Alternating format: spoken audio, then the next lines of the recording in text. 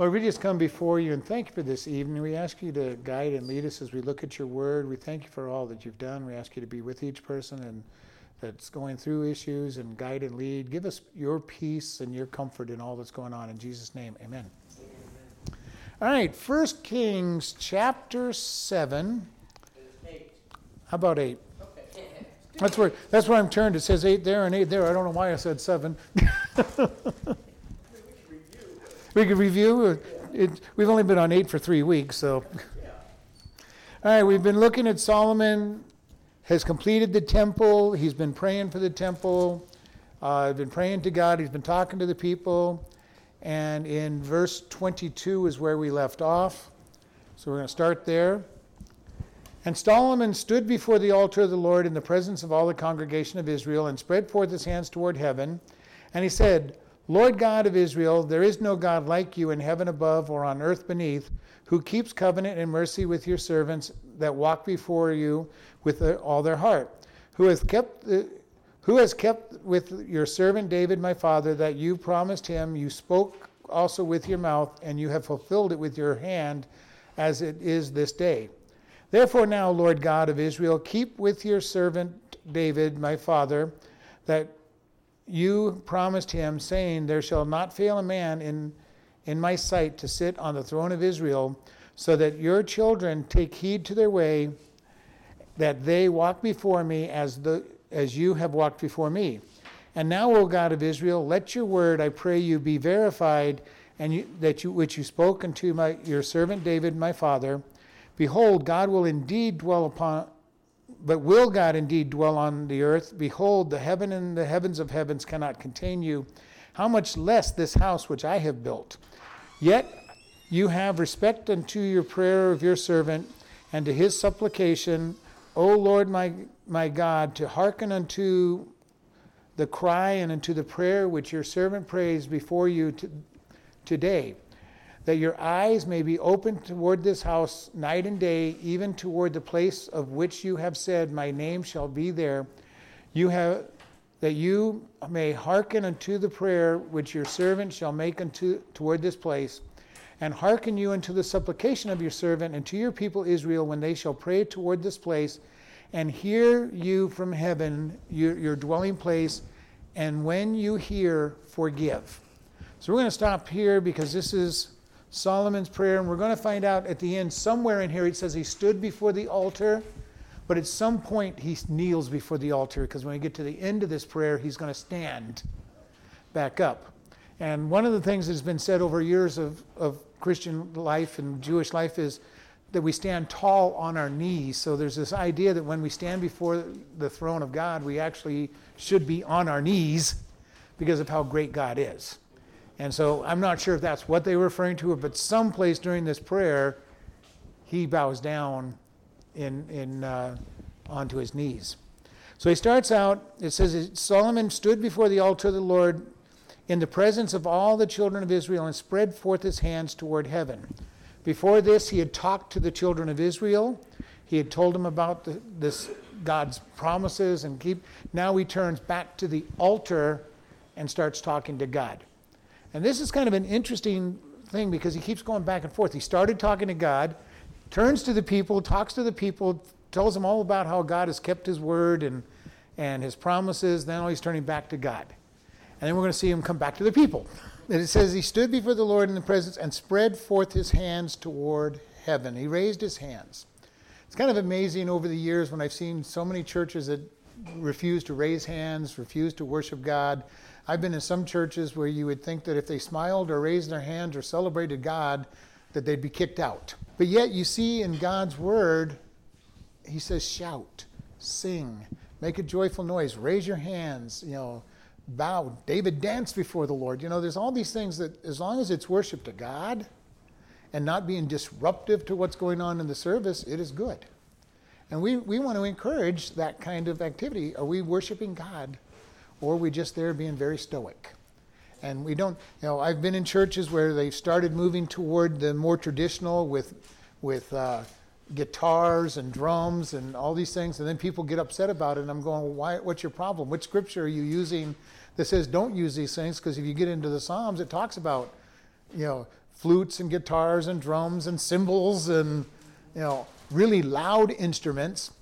And so, again, is it adding to the worship of God, or is it pulling back from the worship of God? If it adds to the worship of God, I'm all for whatever we do.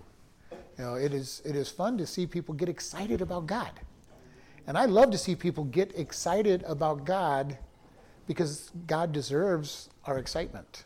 He has come into our life. He has changed who we are. He is changing our lives. And if we can't get excited about that, we've got a problem.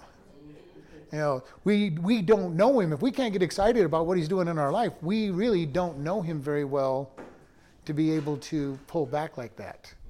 So we want to encourage this. And he's saying he raises his hands toward heaven. Why? Because he is humbling himself before God. And when you raise your hands before God, it is a surrender. You're in a defensive position with your hands up. You're showing there's nothing in your hands. And we're showing God we're surrendered to you. And this is his posture. And then he says, Lord God of Israel, there is no God like unto you in heaven above or on earth beneath, who keeps covenant and mercy with his the servants that walk with him with all their heart. And this is the beautiful thing. What sets Christianity apart from every other religion is that we have a God who loves us, has mercy on us, and cares about us. It's an amazing thing, because you talk to other people in other different religions, or that are just following so-called Christianity as a religion, there's no peace in their life. They're always worried about their relationship with God. Have I done enough good things to please God? Well, if that's your question, the answer is no. Plain and simple. If you're worrying about have I done enough good things to please God, the answer is no. Because nothing we can do will please God. We talked about that last week in Isaiah. God says he will declare our righteousness, all of our good works, and it profits nothing.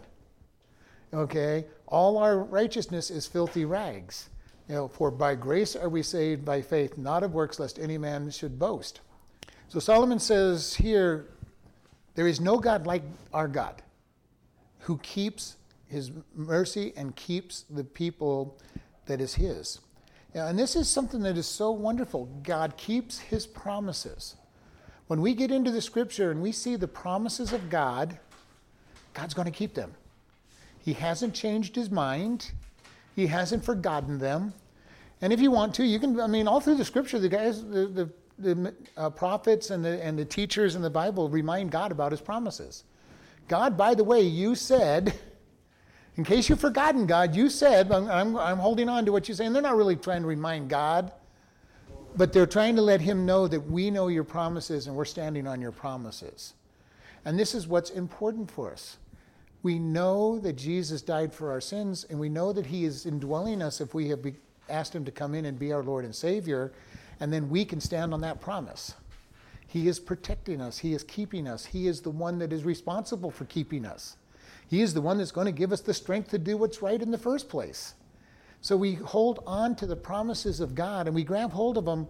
And I've challenged just write down notes of what God has done. And I would also keep a notebook of the promises of God, that when God speaks to you about a promise, write it down.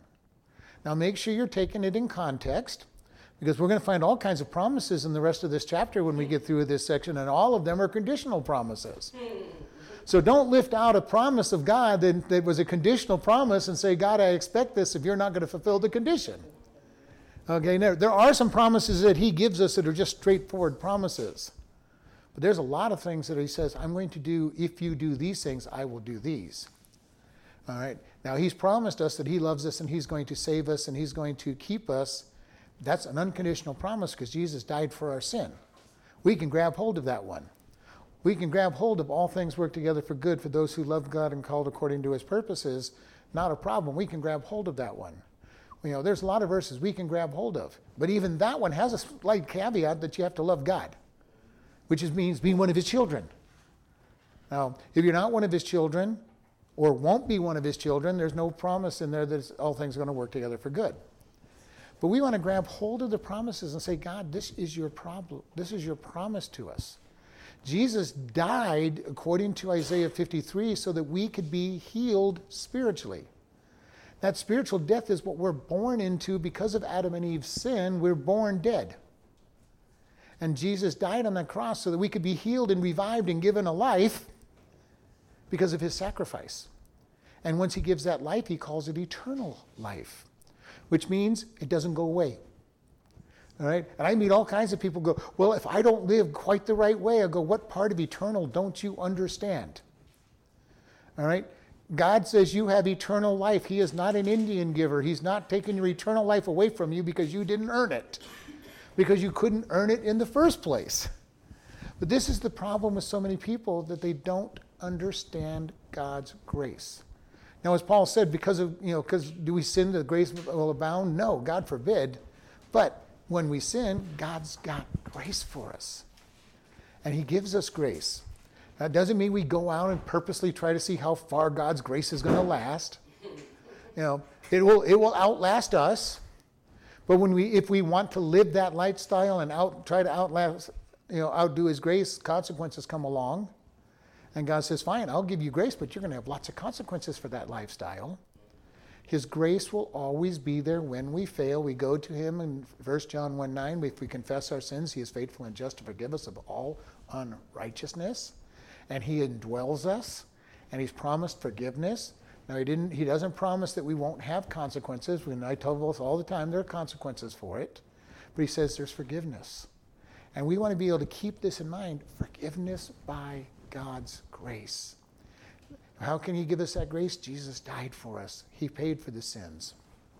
So he's reminding them, you're the God, you're the one, and there is no other God like you. All right? And he has been one, Solomon especially, is going to be one that's going to try out the other gods. At this point, I think he's pretty good. He's at the height of his walk right now. He hasn't married the majority of his 1,000 wives and concubines. He hasn't started worshiping their gods. He hasn't started walking away from God. Right now, he is good, and yet he recognizes that God is merciful and faithful. At this point in his life, he understands it. In verse 24, he goes, okay, who has kept with your servant David, my father, that you promised him? You spoke also with your mouth, and you have fulfilled it with your hands, as it is in this day. Because you made a promise to David. What's the promise that he's been talking about this whole chapter? That Solomon would build the temple that David wanted to build. And Solomon is praising God at this, kind of almost boasting, but if we're boasting in God, there's not a problem with that. If we're boasting on our own strength, our own abilities, we've got a problem, and we shouldn't be doing that. But to boast in God, this is what God is doing. And this is what Solomon's saying. You kept your promise. You kept your way with God. You did all of this.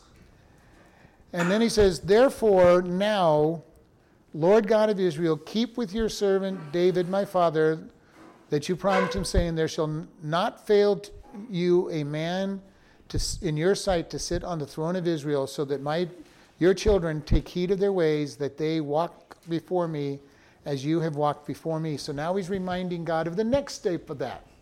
Because David's promise wasn't only to build a temple.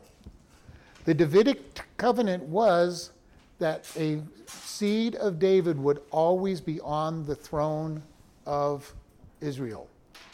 And if you go through, and as we go through Kings and Chronicles, we will see that in the southern kingdom, there was always somebody from David's line on the throne. And it was a male. Only one time did the northern kingdom have a female queen after she killed almost all the kings and their sons and took over the reign. But the children of Israel, God has had a king on the throne of the southern kingdom that is David's son. Now, between the exile for the Babylonians to the time that they have not had a king, there's no king to sit there because there is no king. When Jesus came onto this world, he was of the tribe of Judah, of the line of David, and was the last person that could claim to be king, that could generate their genealogy, which just happens to be written in 2 places in the Bible. to tell us that he is the king. He is qualified to be king.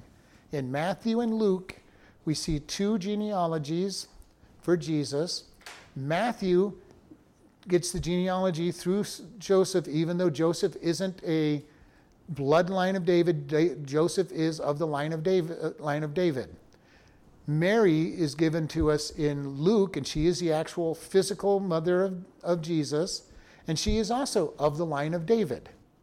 And it's quite interesting when you look at this, that God said, okay, you don't want one line, I'll give you both lines. He definitely has all the rights to be king. And he's the last of the individuals, because when the Jerusalem fell in 70 AD, all the genealogical records were destroyed. There's not another person out there that can prove their genealogy back to David outside of Jesus. And Jesus being eternal and resurrected is the ultimate fulfillment of this covenant with David, that the king will sit on the throne forever. And that's Jesus. And he will sit on the throne forever. So we have this promise, and here Solomon's reminding him, okay, God, you made this promise. I'm here. And he's now praying for his children. God, you said you're going to do this. Now, Solomon puts a condition on it that God did not put on it. The covenant with David was unconditional. David, your seed will sit on the throne. Solomon here has put that their children have to walk before God. Okay? One of the things I find very interesting, Eve added to the scripture. I believe it was Adam that added to the scripture. Solomon added to the scripture. All right? It's very common for the Jewish people to add to the scripture stronger and stronger parts of the rules. It is not uncommon for us as Christians to try to add to scripture. Well, God, you said it's all by grace, but I've got to read my Bible. I got to pray every morning. I got to go to church every time the door is open. I'm not to smoke. I'm not to drink. I'm not to do drugs. And we add all this big long list of things that it is to please God. Now, is there anything wrong with all of that? No, it's great to do all of that. It's great to be obedient to God, but the question is, why? Why are we being obedient to God? Am I trying to please him? Am I trying to gain favor from him? Or is it because I love him so much, I just want to do what's right? And that ultimately is what it should be. When he indwells us so fully and he's changing us from the inside, our love for him pours out and says, God, I just want to be with your children. I want to pray with you. I want to read your scriptures. I want to serve you and be a good person. Not because I'm trying to earn favor. Solomon has added, and it's not uncommon. When you go through the scriptures, it's not uncommon, and it's human nature to add to it, because what is the hardest thing for us as Christians? We worship an invisible God. We can't really see the smile on his face to know whether he's happy or the anger on his face. We serve an invisible God that unless he's indwelling us and the Holy Spirit is really ministering to him, we don't really know him. But the good news for us is when we know him, he indwells us and we know him. I know that God lives in me and that he's at peace and changing me. I have no doubt. There is nobody who could convince me that I don't know God. Because I've had just 48 years of walking with him. I happen to know him pretty well. I'm not a casual acquaintance of his. I'm not a phone, okay, God, I'm going to phone into you by reading the scriptures once or twice a month. I am spending time with him every day, and I know that I know him, and I know that many of you in this room know that you know him. I know there's many people who don't know that they know him because they don't get into the Word and really trust in the Word, and they come into and they write. And I've been talking to one of the men one of the employees at the prison. He has no confidence that he's saved, even though he asked Jesus into his heart so long ago. He's concerned because he keeps falling into the same sins over and over again. And I go, let God deal with it. Accept that God has forgiven you. You've asked him into your heart. Just accept that God is taking care of you and making changes. But if we're looking for the actual proofs that I'm a changed person, the problem is we usually look for perfection. And we're not perfect, and we won't be perfect. And this is why I challenge us so often. look at, are you growing? Are you different today than you were last year, 2 years ago, 3 years ago? If you can say yes, then just say, God, thank you. You're in here changing me. If you're looking for perfection, Satan is going to really help you find out how unperfect you are, because none of us are perfect. And if I'm trying to think of, oh, gee, am I really perfect? Satan is going to remind me all the times when I've had bad thoughts, I've had lustful thoughts, I've had things I wanted to do and didn't or did do. The times I didn't read my Bible faithfully, the times I came to church just because, or whatever it might be, he'll make sure that I understand that I'm not perfect. But if I'm looking at the fact of, am I doing better today than I did in the past? Am I more loving? Am I more kind? Am I not as quick-tempered? Am I not as, and I look at all these things and say, yes, all right, God, you are changing me. You are making me a new creation. And this is important for us.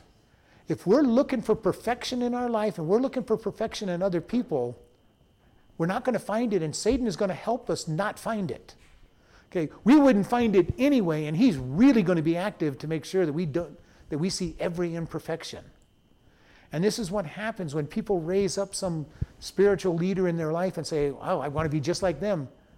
And then Satan will come around and show you every flaw in their life to know, well, gee, I guess, and usually what that'll happen is if our leader falls, then they're going, well, no hope for me. They were good and I can't do it, and you end up falling.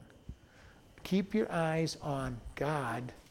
Keep your eyes on the work that he's doing and the changes that he's doing for people, because it's very important on this.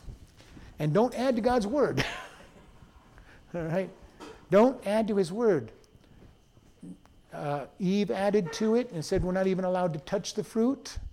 Here he's adding to it and saying we have to obey, my children have to obey you to keep their position. And God never said that. Now he is going to tell the northern tribe that their kings have to obey, because they don't have the promise of David, because they're not David's seed. And many of them there's going to be dynasty changes in the northern kingdom, but there is never a dynasty change for the entirety of the southern kingdom. There's different kings, but they're all of the line of David. Family. Verse 26 says, and now, O Lord God of Israel, let your word, I pray you, be verified, that which you spoke unto your servant David, my father. And I love this. Let your word, I pray you, be verified, be made true, be proven.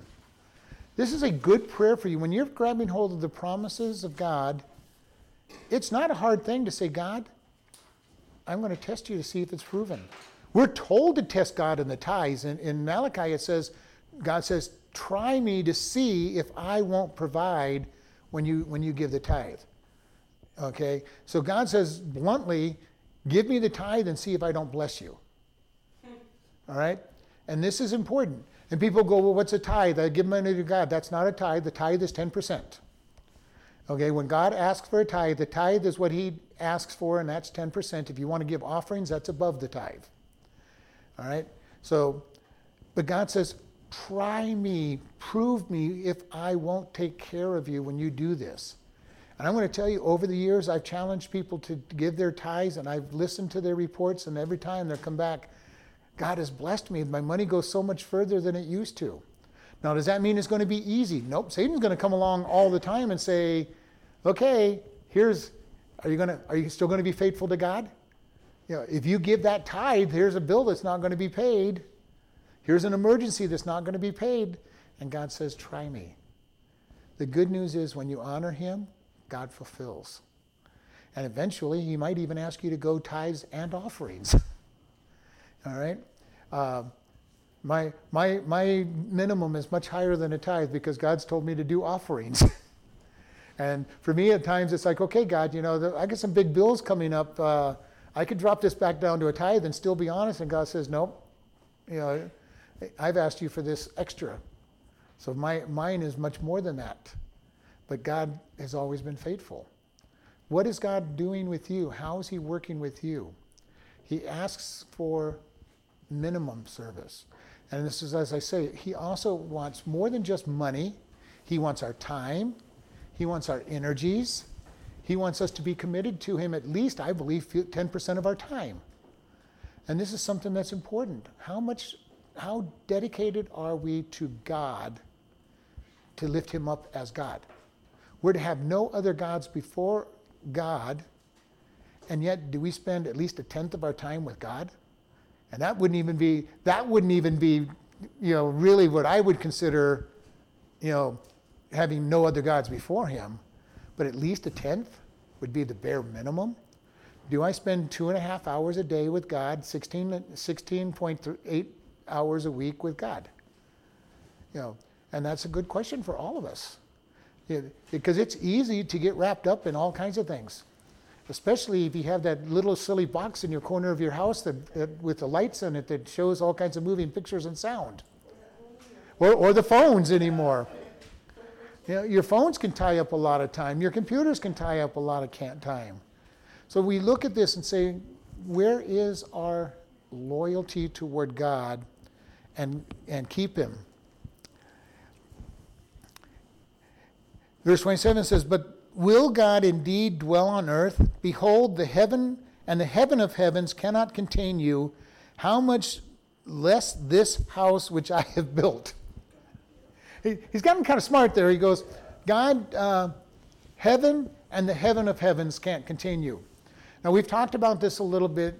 The heaven is our atmosphere, our clouds and our weather and all that. The heaven of heavens is the next heaven up where God indwells. So we have our heaven, we have space, and then we have heaven. So there's the third heaven, and the Greeks called it the third heaven. The Jews called heaven our atmosphere and the cosmos, and then you had the heaven of heavens where God dwelt. In the Greek world, Roman world, you had our atmosphere, then you had the second heaven, which was all where the stars were, and then you had the third heaven where the gods dwelt.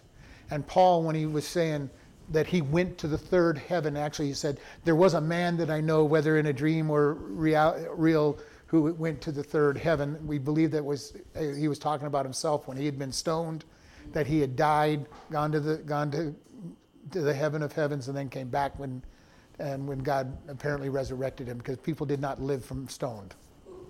Paul, the Apostle Paul, he was stoned outside one of the cities for his trouble, and got up the next day and went back to preaching.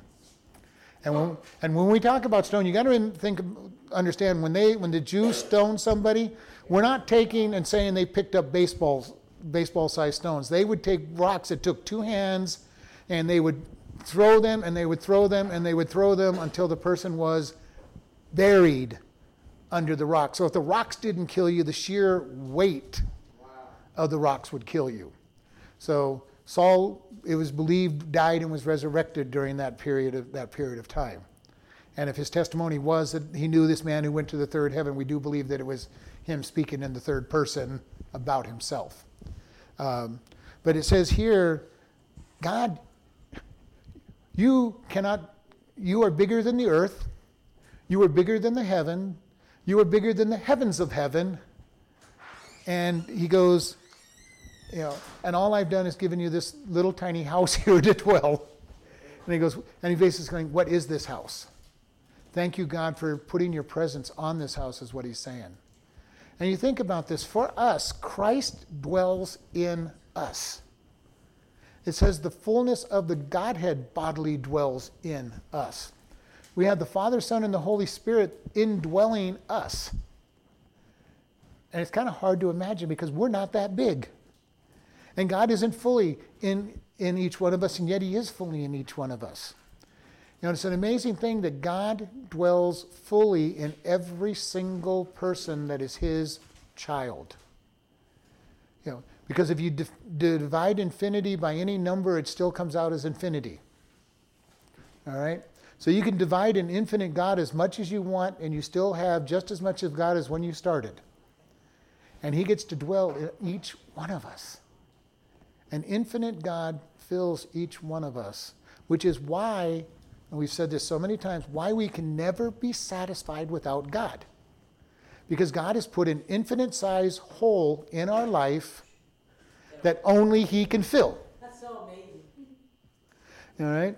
It doesn't matter what sin I commit, what desires I have, I can get as much as of anything. We could get all of what, if I wanted, if I was looking for wealth, God could manage to give me all the wealth of all the world, and it still would not be enough to fill that infinite hole that only God can fill. Which is why He must indwell us. When Adam and Eve fell from their perfect state, they were in perfect relationship with God. Then they died spiritually, and we don't even have a clue what it must have felt like to them to be separated from God, because they had been built to be one with Him. They were born with a spirit life. We come close to it when God comes into us. But, they lost that because of their sin. And then God had to redeem them and bring them back through the sacrifice of the animal that He used to clothe them. And then the consequences was He kicked them out of Eden and said, okay, now the whole world is cursed by your sin. Aren't you glad that our sins do not cause the whole world to get worse? It's bad enough. We can impact part of our world, our sphere of the world. But when Adam and Eve sinned, everything went crazy. Weather, floods, thorns and thistles, death. Everything. And every time that they walked for the entire rest of their 950 some years, everywhere they looked, they saw death. Everywhere they looked, they saw disease. Everywhere they looked, they saw the consequences of their sin. Without God in there, it would have been tough. Because we can do the same thing. When we really mess up, we can look and say, this is how I messed up my family. This is how I messed up the life of the people around me. Adam and Eve's was just on a worldwide scale. They had nowhere to look where they couldn't see their cause. We can at least look at other lives and other families that we hopefully didn't affect. But, their curse and the world, Jesus said that the world is waiting for its redemption. It's waiting for its return back to the way it was supposed to be. During the millennial kingdom, it will be as close as we can ever get in this world because there still is sin. But Jesus will restore lives to close to 1,000 years, hundreds and hundreds of years' life. The animals will be at peace with human beings and each other. It'll be a wonderful time where God is ruling. But to make it absolutely perfect, He's going to destroy this whole world and start all over. And then we will be in the perfect world that we're supposed to live in. And we will have our perfect bodies to live in that perfect world. And what that world's going to be like? Oh, it's kind of an amazing thing. There'll be work, but it'll be enjoyable work. It'll be good work. There'll be commerce. There'll be all kinds of things going on because the Bible talks about it as being a perfect environment with commerce, with all kinds of things going on. And, and that's going to be an interesting time. How does that work? I don't know. I'm not perfect. I can't even begin to comprehend because everything I think of is imperfect. Because my mind is imperfect, even though I've drawn close to God. All my mind keeps going back to rewards and stuff, and it's not going to be all driven by that. God's going to give us the perfect job for us. I don't know. I've had many times where God's given me the perfect job, at least temporary, and I just have fun doing what it is that He's given me. And that's a blast. When you're working and you're having fun with work, you're not working. You're almost playing. I get to do. You mean they're going to pay me to do this? Yeah. I get to do this for 40 hours a week. And it's fun when you have that. And whatever heaven has is going to have that kind of attitude. You're going to look at work and go, "This is what He wants me to do all day? Just have fun doing this?" It'll be a very interesting time. And then God will say, "It's time to worship. It's time to stop playing and have worship time. Quit playing in the sandbox and get over here and worship." which is the purpose of the Sabbath day. The Sabbath day is to get us to rest, quit having fun, and to rest. And I've heard many people say, well, I just enjoy doing all this stuff. And that's it. You don't understand. God is wanting your attention on Him on the Sabbath. Not doing what you find fun, but your attention on Him. Now, if your fun is to worship God, then you got the best of both worlds anyway. I love to worship God.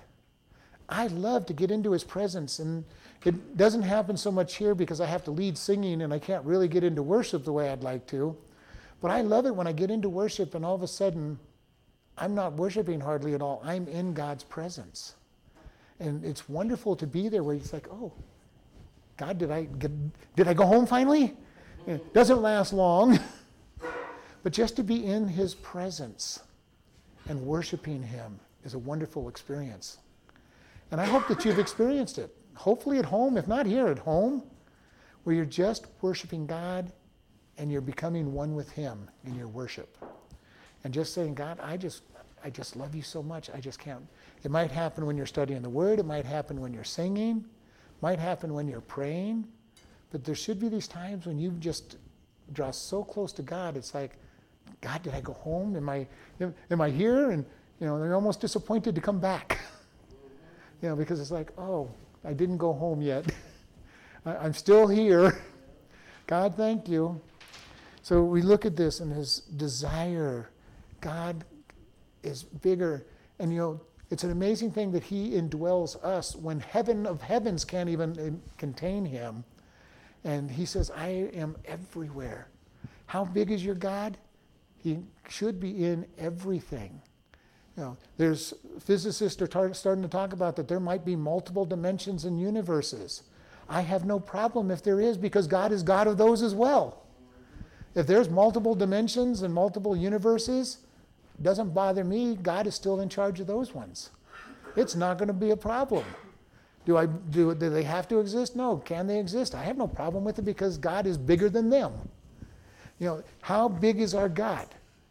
I talk about God being present in time as well as space. God is covering time. He's in the beginning. He's in the end. He covers all dimensions. He's outside of all of that because He created it all. And the Creator has to be bigger than everything else. Otherwise, He's not the Creator. There's something else that's bigger than Him, then they're the Creator. God is bigger than anything and encompasses whatever science might be able to prove that's out there. Right now, they're just speculating about these. But again, I have no problem with it. If it's true, God's out there in control of those. Solomon's saying, God, you're so big. We got this house for you, but it's not you. It's not containing you. You're just gracing us by showing up here once in a while. And then he says in verse 28, yet you have respect unto the prayer of your servant and to his supplication, O Lord God, to hearken unto the cry and to the prayer which your servant prays before you today. He recognizes that God listened. How does he know that God listened? He said, God, I dedicate this temple, and all of a sudden God's presence filled the temple. How do we know that God has listened to us? Well, our answered prayers, his inflowing into our lives, the peace that he gives us, that he is there, the miracles that he does around us, and we can see his presence just like they saw. Maybe not quite as bold and bright like that, but again, if we know him, we know that he is indwelling us. We know that his presence is there. When Elisha was looking for God, he said, God, where are you? I want to hear your voice. And God thundered at him, and he showed up in the whirlwind. And he says it wasn't in any of those. He led to listen to a still, small voice. God wants us to be quiet before him. Because God is not going to come in on a rushing mighty wind and grab our attention usually. Has he done that? Oh yeah, he's done it. The burning bush for Moses, the rushing wind and the fire at Pentecost. There's several places where God has come in a mighty, loud way to show himself. Most of the time, he comes in with just a whisper. Listen. Why does he do that? Well, one of the things you learn, even as a teacher, sometimes the whisper gets people's attention a lot more than yelling.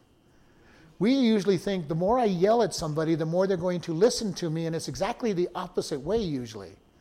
If you really want to get the attention in a class, teachers are taught to just be quiet. It does not take the students long to kind of get nervous. The teacher's not talking. What's going on? And very quickly, it doesn't even take long in most cases, but very quickly, silence starts sweeping the room. And then everybody's looking at the teacher like, what's going on? If you want to get people's attention, sometimes the whisper is the most important way to do it, and that's how God speaks to us most of the time. Why? Because he wants us to quiet ourselves. He wants us to turn off the noise in our life and pay attention to what he is saying. That means sometimes turning off the television, turning off the radio, maybe even turning off the Bible for a while, to listen. What do you want me to do? Now, God will speak to us through the Word, so I'm not saying that's going to be something you turn off all the time. But there's times when we just need to turn off everything and say, God, I'm listening. Samuel in the temple, on 2 occasions, thought he heard God and thought it was Eli, and went to Eli and said, you called me? And Eli said, no, I didn't call you. The second time he goes, okay, next time says, speak, your servant listens. What was he saying? Speak to God and be quiet. Be quiet. Too many times we start speaking for God even before we know what he's speaking. Nathan did that with David. David says, I want to build a temple. And Nathan's first instinct was, all right, David, go build the temple. It sounds like a great idea. He didn't even get out of the palace before God said, go back and tell David he's not building the temple. Nathan, you didn't listen. You answered before you listened. So Nathan had to go back and say, I'm sorry, God says no. We want to be careful. We don't want to have to go back and say, God says no. We want to start listening to God and say, God, you said do this. And just learn to listen. How do we hear his voice? Jesus said, my sheep know my voice. We spend so much time with him that we get to know his voice. One of the greatest examples for us in our day is mothers. Mothers hear their kids crying in the Sunday school or the nursery or the playground, and they instantly know whether it's their child or not that's crying. And they also seem to instinctively know, do I need to get up and help that child because they're really hurt? Are they just a little sad? Or, they know their call of their children because they spend so much time with them. If we really know God that way, that when he whispers, we know. When he says it's time to really move, we know. When he says do this with some emphasis, we hear and we know. How do we get to do that? We just learn to spend time with him. We spend time in his word. We spend time being taught. We spend time in prayer. We spend time listening. And then when we get used to his voice, when we get a bad voice into our life, it's recognizable. There's times when I've listened to Christian radio kind of on the background, and all of a sudden something will strike me, and I'm going, what did that person just say? And I'll start listening. I'm going, okay, nope, not listening to the rest of this message. This guy is speaking false truths. And this is why, as much as I want people listening to Christian radio, I also want you to be praying about who to listen to. Because you can be fed wrong information so easy if you're not careful. And this is why I keep going over and over. I want good Bereans in this church, people who search out the scripture and say, this is what it says. I don't want anybody believing anything just because I said so. Now, I've been studying a long time, and I'm not purposely going to lead anybody astray, but I'm also not perfect. So if I say something that's not right, let me know, and we'll correct it, and we'll make sure, and we'll look it over, and we'll talk about it. But we want good Bereans. So he says, hearken unto my prayer, because I'm praying to you, that your eyes may be open toward this house night and day, even toward this place which you have said, my name shall be there, that you may hearken unto the prayers of which your servant shall make toward this place. So Solomon is saying, God, you've made a promise to us that you're going to hear if we present our supplications to you. And this is the advantage of a church, right? The church is a place that's dedicated toward God. Now, it's not the only place that God's going to listen to you, obviously. And for the Jews, they got to a place where they thought it was only the temple. And we see even in Daniel's time, he is praying, and it says he prayed toward Jerusalem where the temple belonged. All right? So this whole idea that you had to pray, and even to this day, the majority of the Jewish synagogues are oriented so that their prayer side, the altar is facing Jerusalem. Wherever they're at, they will orient their building to face Jerusalem for the front, what's considered the front or the worship side. Now, is there anything really wrong with that? No, not necessarily, but our focus is, for us with God, is that we are his temple. We should be praying to God who indwells us. We don't have to pray toward Jerusalem. We don't have to pray toward the Calvary or the cross. We just pray because God is literally living in us. And so we have a little bit of advantage there. But he's saying, God, you've made a promise that when people pray to you, you'll listen. If they're really honestly praying to you. And this is the good news for us. This is really a promise to us. God will answer and listen to us when we pray to him. He will listen and answer to prayers even for people who aren't necessarily his, if he's trying to get them to turn to him. How many times, even before you were saved, did you say a prayer that God answered? Or at least appeared to answer. God will say, okay, fine. I'm going to reach out to you, and knowing that we're not going to keep our word, because usually those prayers are, God, if you do such and such, I'm going to go to church for the rest of my life, or I'm going to read my Bible for the rest of my life, and we don't usually do it. God is not looking for that kind of a bargain, but he's also trying to get our attention that he is a God who answers prayers. This is the great thing. We have a God that wants to hear us. Jesus said, would a father give his child a stone when he asked for bread? Would he give him a snake if he asked for fish to eat? And God says, you are evil people and you know how to take care of your kids. God is not going to be any less. God is up there saying, I want to bless you. Now, does that mean we'll get anything and everything we ask for? Nope. God oftentimes says no. Why? Because he knows that we're going to waste it. He knows we're not going to use it for his glory. Because the scripture says that we will get anything we ask in his name. And we've talked about this. This isn't just tacking on Jesus. God, I want a Lamborghini in Jesus' name. Nope, that's not praying in Jesus' name. Just because I tack in Jesus' name at the end of my prayer does not mean that I have prayed in Jesus' name. But if I ask for him for something that will build up his reputation, that will lift him up, that's what it means to pray in his name. I'm lifting up his reputation, his honor.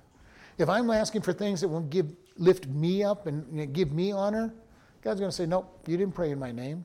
You didn't pray for anything that's going to help build the kingdom of God. And I've said over and over, my job at this church is really easy. I teach everybody and build God's kingdom, and then God builds the church. That's all I have to do.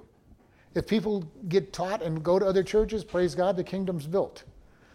God is responsible for building his church, not me. All I do is teach and minister and love on people and answer questions and guide them. But it's between people and God where it really matters. What it means to pray in his name is to pray in his reputation and his honor. So to tack on in Jesus' name is not really of any value whatsoever, because you know whether you're praying in his name. All right? If I'm praying, God, I want a Lamborghini in Jesus' name, and God's going, what do you need a Lamborghini for? Well, I want to look good as I drive around, and that's not praying in his name, even though I put in Jesus' name. But if I say, Jesus, save these people, they're hurting. I didn't put in Jesus' name at the end of that, but I prayed in Jesus' name. Because it is definitely what he wants to do. He wants to help the hurting people. And that lifts him up in glory. So we want to be careful, because we're told, do not pray with vain repetition. So if all we're doing is using the same words all the time, we're doing vain repetition, even if they're good words. If you're doing it because you think you have to do it, then it's vain repetition. If you're just doing it, it's just something you want to do, that's fine. Churches out there say the Lord's Prayer every Sunday. Most of them are just doing vain repetition with not even thinking about the words at all. They're just saying the words without thinking about it. It's just vain repetition. Much of what's done in certain denominations is just vain repetition, because they do the same thing over and over again. But it's just vain, because you start getting to the place where you're not even thinking about it. And that's the problem a lot of times with the songs that we sing.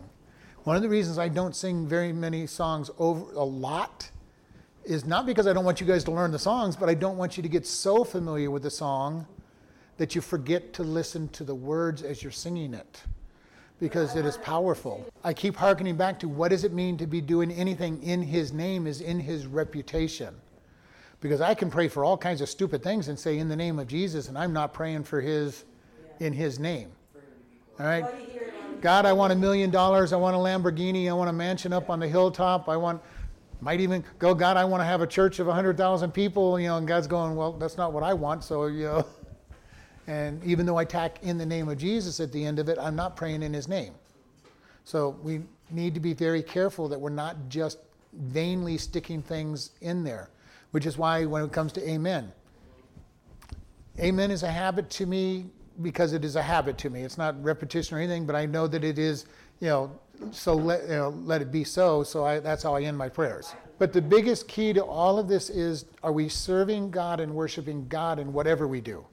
But for true worshiping effect, as long as it's worship and not disruptive, I don't care what goes on, for our worship. Because as long as people are worshiping God, that's what it's all about. Our assembly is to come worship God. And that's what's important. I don't like being a one-man show. And I've been talking, I'd love to have somebody who wants, a couple of people that want to sing. If they want to take over the singing, it wouldn't bother me. So and I'm not going to abandon the singing right away, but the whole key to this is, are we lifting up God in what we're doing? Are we honoring him in all that we do? This is why some people are teachers. I want to see us do more testimonies. What is God doing in people's lives? We need to celebrate those things. We need to celebrate what God is doing in our lives and stand up and tell people and have people that want to just share. I love to hear testimony. I love to really hear how people came to God and how he's changing their lives because it is important. I got saved when I was 10 years old, and I got excited about sharing God with people. He changed my life. I was a mean, angry, bitter child, and anybody who was at my age got beat up because I was just mean and angry. And God changed me overnight, and has been changing me since then, but he made me somebody that fell in love with him and came to church and loved his word and wanted to be with other Christians, and then slowly started teaching me to love people. That took many, many years to learn to love people. Sometimes I've asked God, why did you teach me to love people? It hurts to love people. I love that person so much and they're making bad decisions, God. Why did you make me even want to love them? And God says, well, you're beginning to know how I feel. Where he says, I love my creation so much that I just want them to be good, and yet they don't. He wants them to do what's right, and even we as Christians don't do it. So we look at this, and he says, God is going to answer the prayers when we pray. And then the last verse was verse 30, and hearken you to the supplication of your servant and to your people Israel when they pray toward this place, and hear you from heaven, your dwelling place, and when you hear, forgive. This is kind of interesting because Solomon has said something very interesting, and you might not even note it. He goes, when they pray toward here, and you hear, forgive. He knew there were going to be times when they weren't going to pray toward God and they were going to be backslidden. And he knew that when they prayed, he wanted God to listen. This is where I feel very comfortable in telling people, if you truly repent and pray to God, he will listen. And he will forgive. And this is the value of our relationship with God. He forgives. There are every other religion out there where people don't understand or have a God that forgives. Every group out there that's not following God is trying to do more good than bad to please God. And God says, turn to me. Turn to me and I will forgive. This is the beauty of it. We don't have to go out and be perfect. God is asking us to get better and better, but we don't have to get perfect because we can't get perfect. We are going to make mistakes, and then we turn to God and say, God, forgive me, and He forgives us. I don't have to go out and do penance. I don't have to go out and do things to make up for the bad that I've done. He says, just turn to me and ask for forgiveness, confess your sins and repent, and He will forgive. It's that easy. I don't have to go out there and say, okay, God, what do you want me to do to make up? God says, you can't make it up anyway. So we need to keep this going on and say, God, I want your forgiveness. And we're going to end here at verse 30. Lord, we ask you to bless this time. We ask you to go forward with us today. Help us to see what you want us to do in all that you're having us to do. Guide us, lead us. Lord, if there's anybody listening that doesn't know you as the Lord and Savior, we ask that today they will confess that they're a sinner and ask you to come into their life and to save them and to fill them and to change them. And that they will recognize that they are a new creation because you have paid that price and you have filled them. And we just thank you in Jesus' name. Amen. Listening friends, where will you be when you die? We ask this question of a lot of people oftentimes, and the biggest answer we'll get is, I hope I will be in heaven.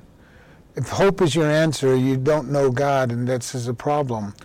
We all have sinned and come short of the glory of God. The wages of the sin is death, but the gift of God is eternal life. If you do not know for sure that you're going to go into heaven, please today make your decision to follow Him. It is simply just ask Him, Lord, I am a sinner. Please come into my life and save me, and make Him your Lord. If you've said that prayer, let us know so that we can send you a new believers packet. You can contact us at office@chloridebaptistchurch.com or even pastor@chloridebaptistchurch.com. Or you can just send us a regular letter at Chloride Baptist Church, P.O. Box 65, Chloride, Arizona, 86431. Thank you very much for listening and have a wonderful day.